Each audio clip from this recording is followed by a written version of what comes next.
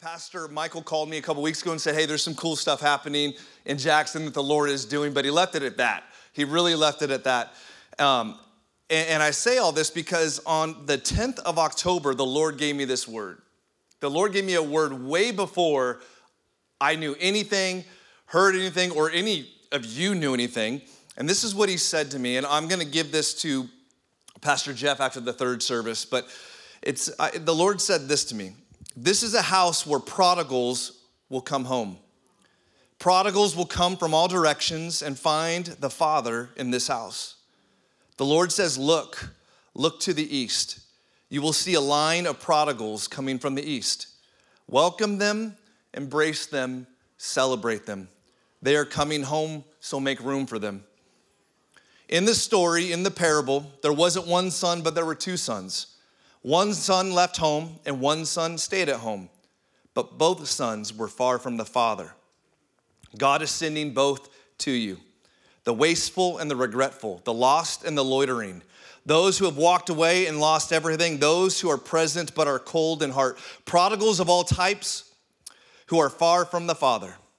But they will come to this house and experience the rich, tender, merciful, kind heart of the Father because of the anointing on this house. They will find identity in this house. They will find freedom in this house. They will find restoration in this house. I see this house's anthem being, did you feel the mountains tremble? Because streams will wash away all of their brokenness in this house.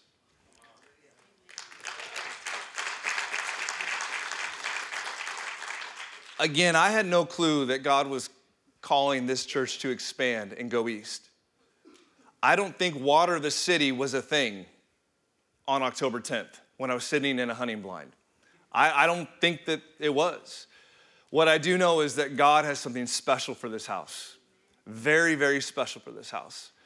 And I have only been here a few hours. We arrived late last evening, but I can tell you this. The level of hospitality of this house and honor that exists within this house is powerful.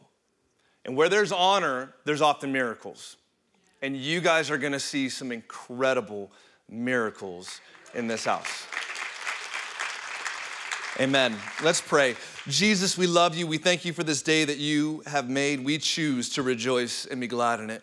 Lord, I pray that today as we read your word, that it would find good soil.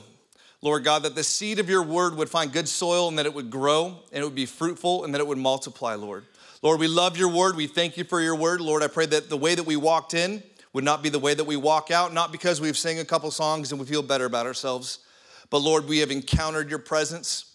You have spoken to us in and through your word. Lord, we love your word. Lord, the grass withers and the flowers fade, but your word endures forever. And we love your word in Jesus' name. Amen. Amen. So for the past couple months, the Lord has had me in the books of Ezra and Nehemiah. I don't know why. Both those books do lend to my personality, my temperament. I say this a lot. I'm a confrontational person.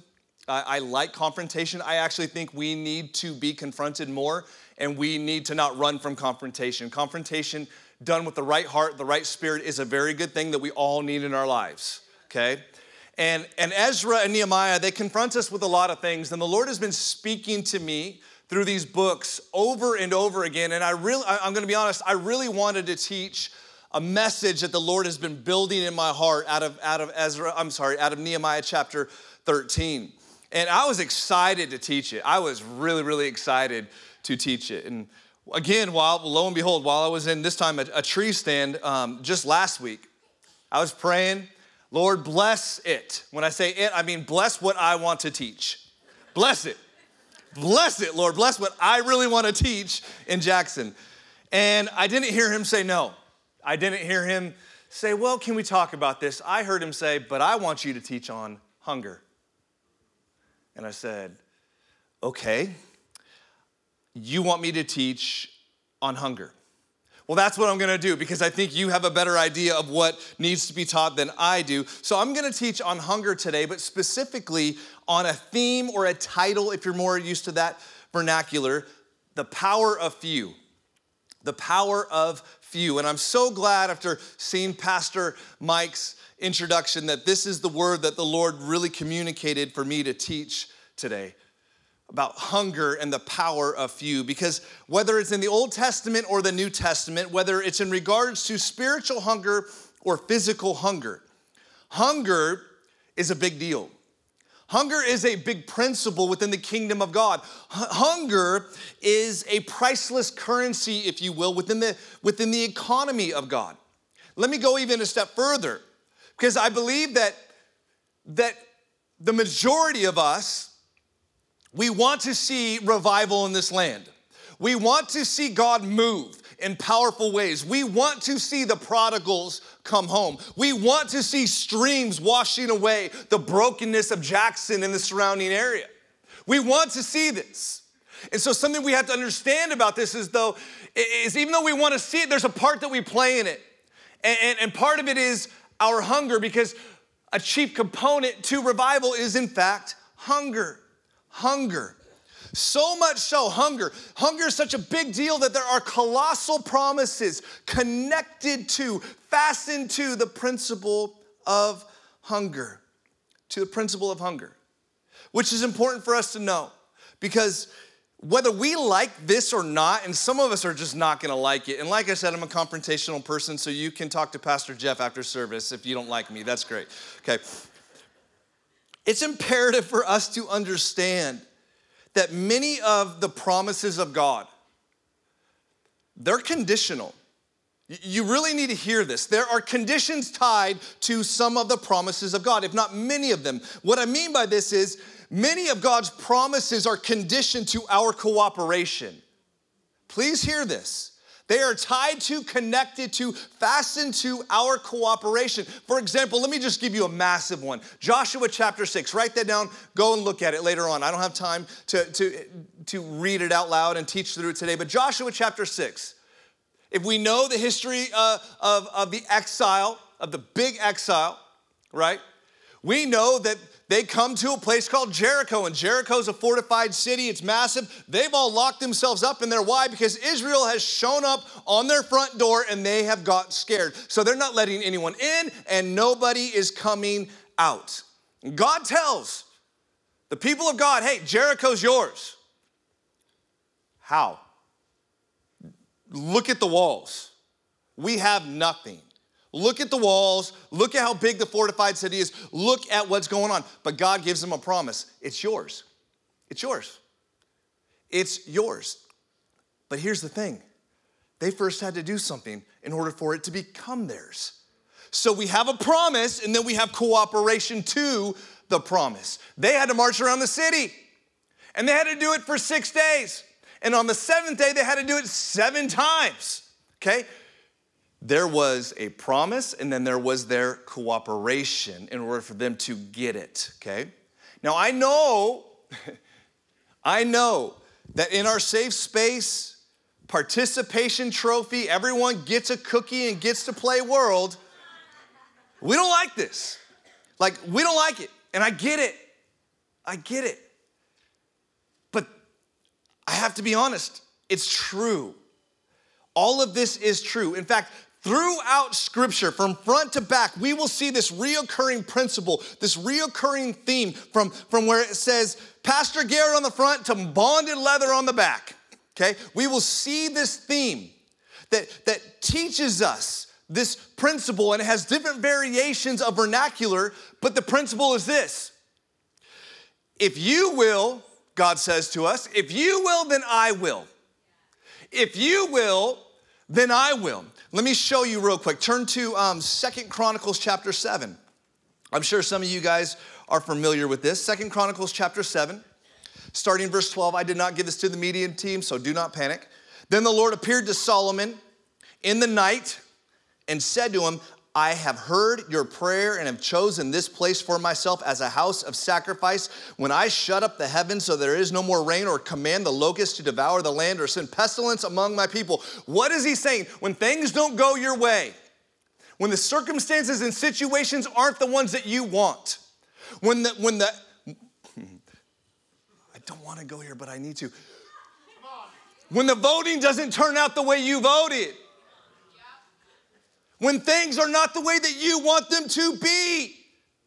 Okay?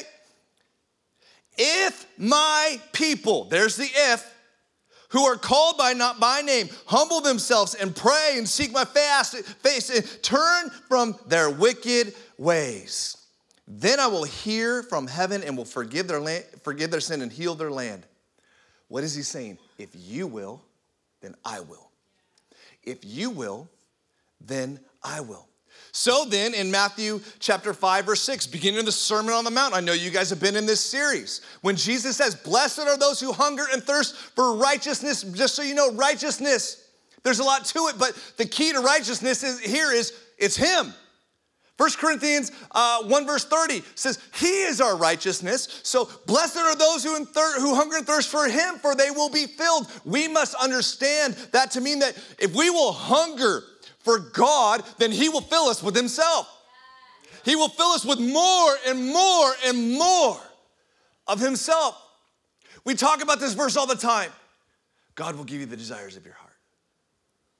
He will. But here's the thing. The desire of your heart, the more you seek after him, is him. He becomes the desire of your heart. It's not the new fridge. It's not the new car. It's him. The more you seek after him, the more you pursue him and want him and love him, the more and more he gives you of himself. And so he becomes the desire of your heart, and he gives you more and more of himself.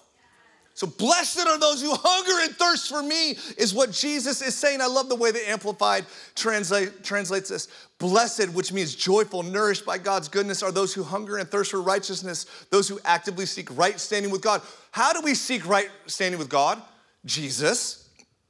For they will be completely satisfied, not partially, completely satisfied. Which takes us to something that some of us are not looking forward to, 2023. Can you believe 2022 is almost over? It's almost 2023. We are 27 days away. And some of you went, oh no. 27 days away. And I don't know how you start a new year, but like many others, this isn't new, right? Like many others, I like to process the previous year and then set resolutions for the next, if you will. Resolutions, intentional, deliberate decisions to better my life. I'm making room, if you will, to better my life. I'm setting goals of betterment and making decisions for betterment in my life. And I don't know if you're like that. I hope you are. I hope you're wanting to better your life. I hope you make space, more room to better your life. But as the people of God, how about just one resolution for 2023? How about just one? You ready? Write this down. I really want you to write this down. If you have a phone, write it down on there. If you have paper, write it down on there. Write this down and put it on your fridge, put it on your mirror, put it in your car, put it somewhere where you're going to see it a lot. Okay, one resolution, and please hear me. I mean, do everything else too. Like, do everything else too. Lose weight, quit the habit. Spend more time with the kids and learn that thing you've always wanted to learn and save money and go to the moon with Elon Musk, I guess. Like, do all of those things. That's great, right? Do all those things too. I don't care what you do, but do this first. Here it is. Write this down. Hunger for Jesus. Like, truly hunger for Jesus. Like, really, really, really, really, really hunger for Jesus. This is the resolution of the church. Hunger for Jesus. Want Jesus. Actually want him. Actually want Jesus. Desire Jesus. Seek Jesus. Want him. Want him in every area of your life like never before in this next year. So pray and serve and worship and give and read the word and break bread together in each other's homes. Acts 2-4. Read it and begin to live it. I hear this all the time as a pastor. I've been 23 years in this. I wish we would return to being the church like in the Church of Acts. I wish we would be. Then start acting like the Church of Acts. Hello. We just want it to magically happen, but there's no part that I play in the mix. If we want the church to return to the early church and what we see happening in the early church, maybe we should start acting like the Church of Acts acted. And those are the things that they did. Those are the things that they did regularly. And what was it? They hungered. So I'm talking about hungering for Jesus to increase in every area of your life. Make room for him to increase. John 3, verse 30 comes to mind. We say it this way. We say it backwards, by the way. We say, I must decrease so that he may increase. Wrong. Backwards. Very American of us. It's actually, he must increase. Therefore, I must decrease. His increasing is pushing me out. Him filling me up is pushing all of me out. Him filling up my life gets rid of me. It pushes me out. He must increase. Therefore, I must decrease. Please hear me. I'm not talking about hungering for Jesus when everything is bad on Wednesday at work.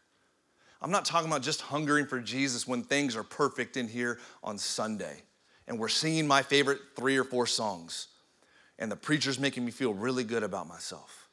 I'm talking about every day, day and night, hungering for Jesus, wanting him, desiring him, seeking him. It said that God came to Solomon at night. Night, representing the darkest moment of his day. He came to him in that place and said, if my people. You know, as a pastor, I kind of worry about the word hunger and the idea of what many of us think it actually means. And I worry because I think some of us might interpret that to mean go to church more, or you know, be a better person, or don't cuss as much, stop yelling at the kids, make sure you pray before every meal, snacks too, you know, and every coffee. Make sure it's Christian coffee, by the way, because you can't have anything else but Christian coffee. Only drink Christian coffee, by the way, because if you don't, sin. You know, here's a big one, vote Republican. Sorry, I didn't mean to step on that idol, my bad. But that's not it, right? That, like, when I'm saying hunger for Jesus, that's not it. Yeah, maybe cuss less, like, you know. Yeah, spend more time with your kids. Those are great, but that's not it. What I'm saying when I say hunger for Jesus, I'm saying make a resolution to hunger for Jesus in 2023.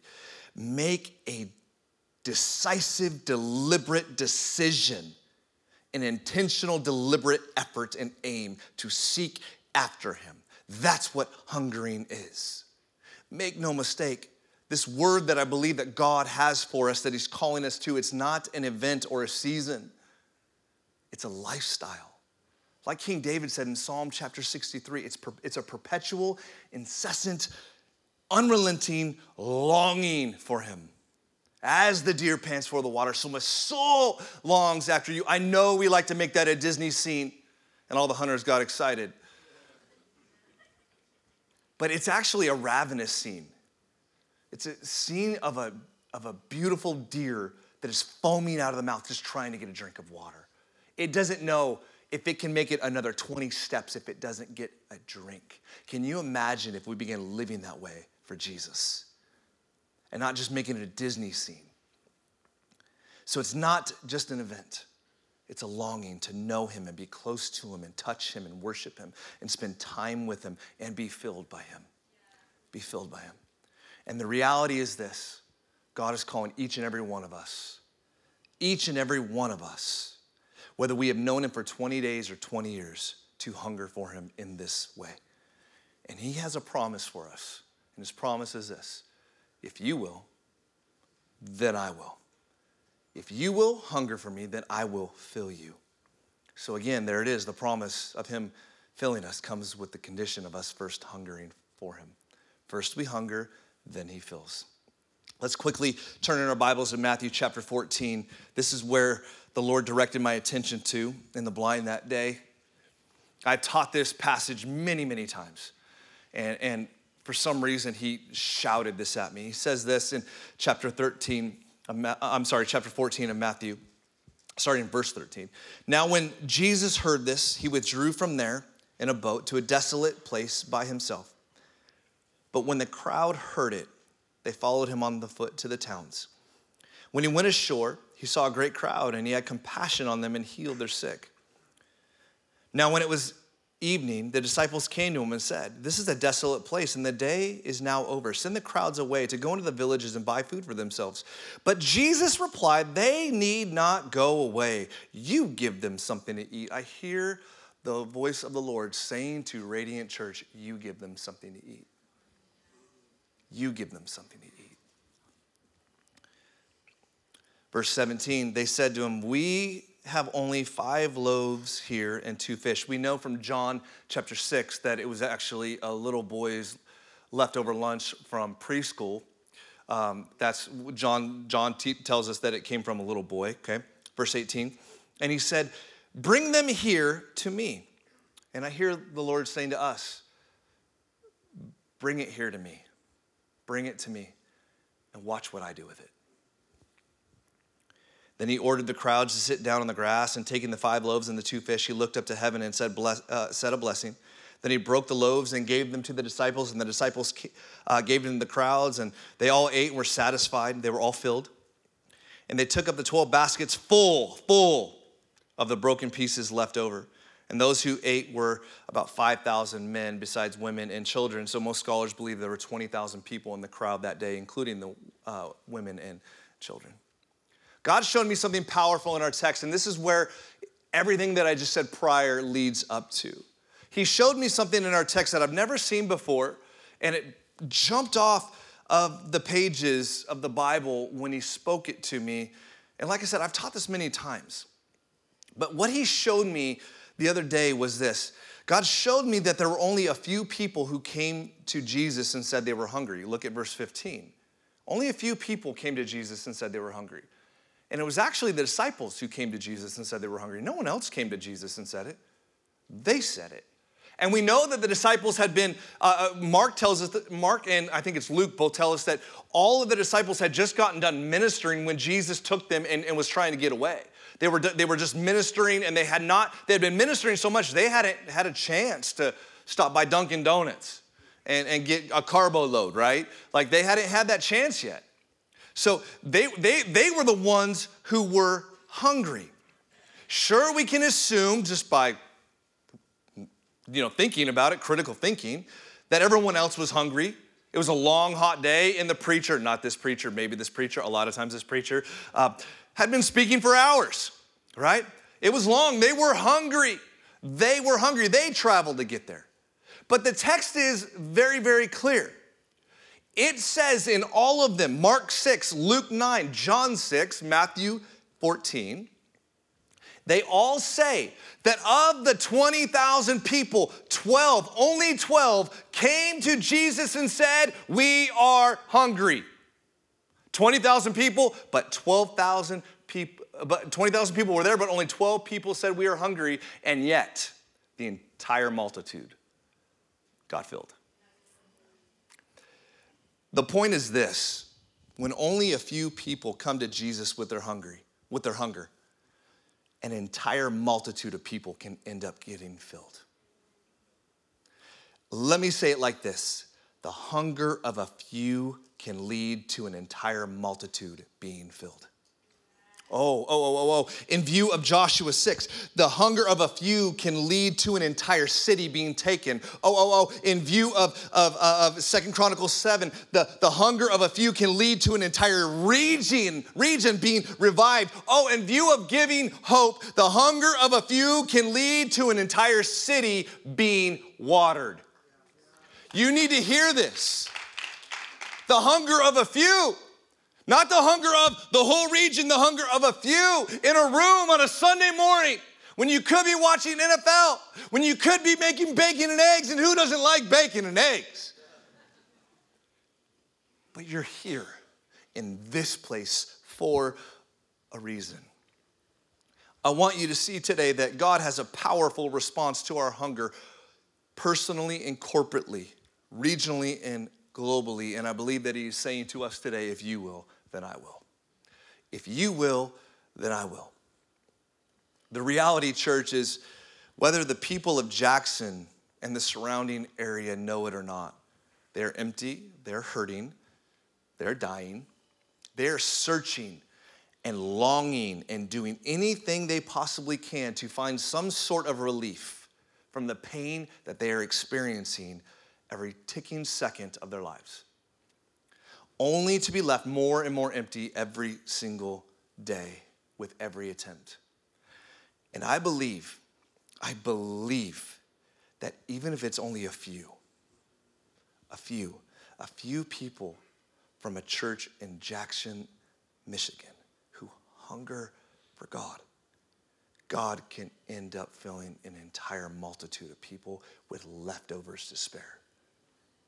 Just in case someone didn't get filled yet. Just in case. Let me say it like this. The power of a few hungry people can lead to a great multitude of people being filled. Are you hungry? Do you want to see them filled?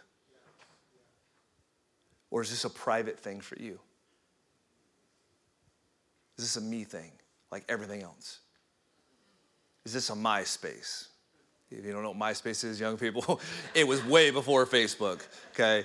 And all these other things that you all doing right now that I don't understand that my 16-year-old and 14-year-old, 13-year-old have to tell me about.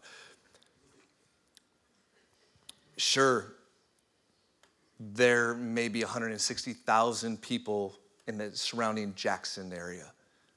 Sure, a very low percentage of that number know God. But my Bible says that from the hunger of 12 people, God filled a great multitude of people. So can you imagine what God can do with an entire church's hunger?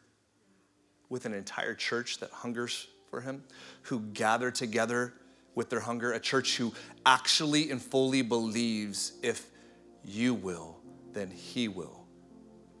And because they fully believe it, they faithfully and sacrificially give to water the city. Can you imagine what God can do with that? Can you imagine what he will do with that? You know, in my lifetime, and especially ministry, I've met a lot of Christians and a lot of people who have said things to this degree. I love God. I love God. But I have to be honest, I haven't met a lot of people who truly hunger for God.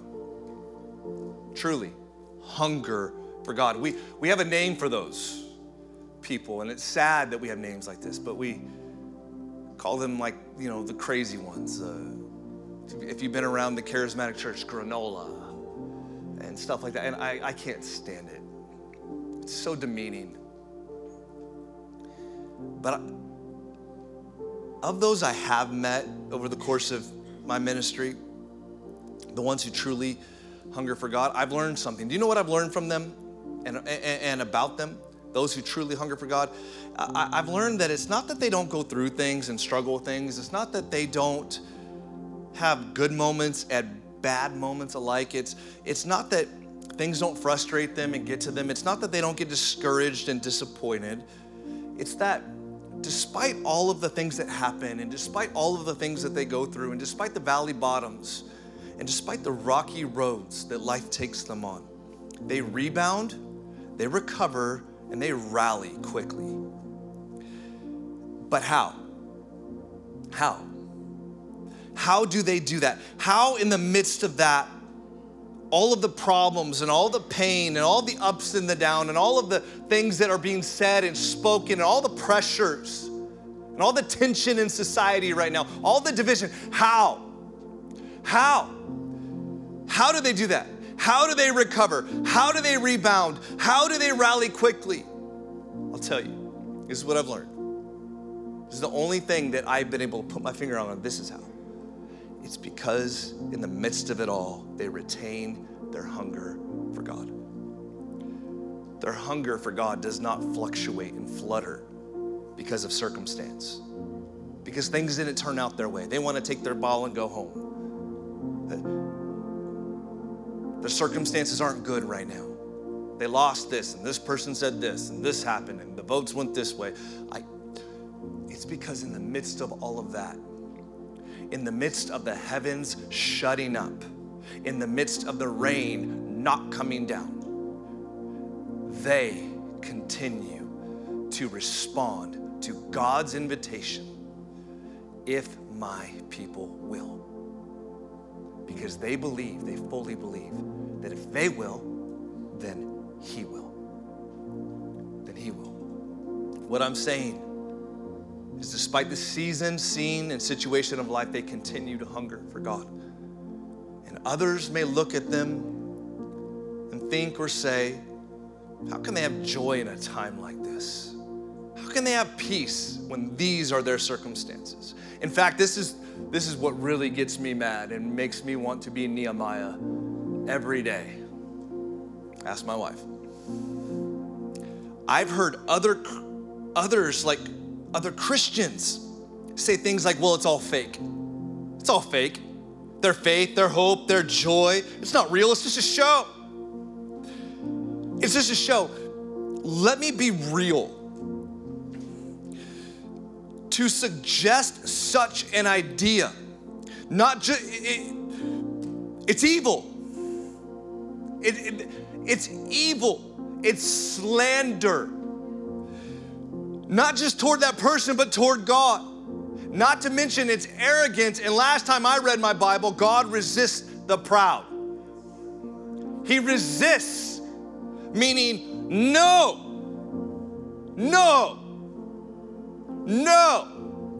And I know we don't like that word. Then maybe we should stop doing what gets the word.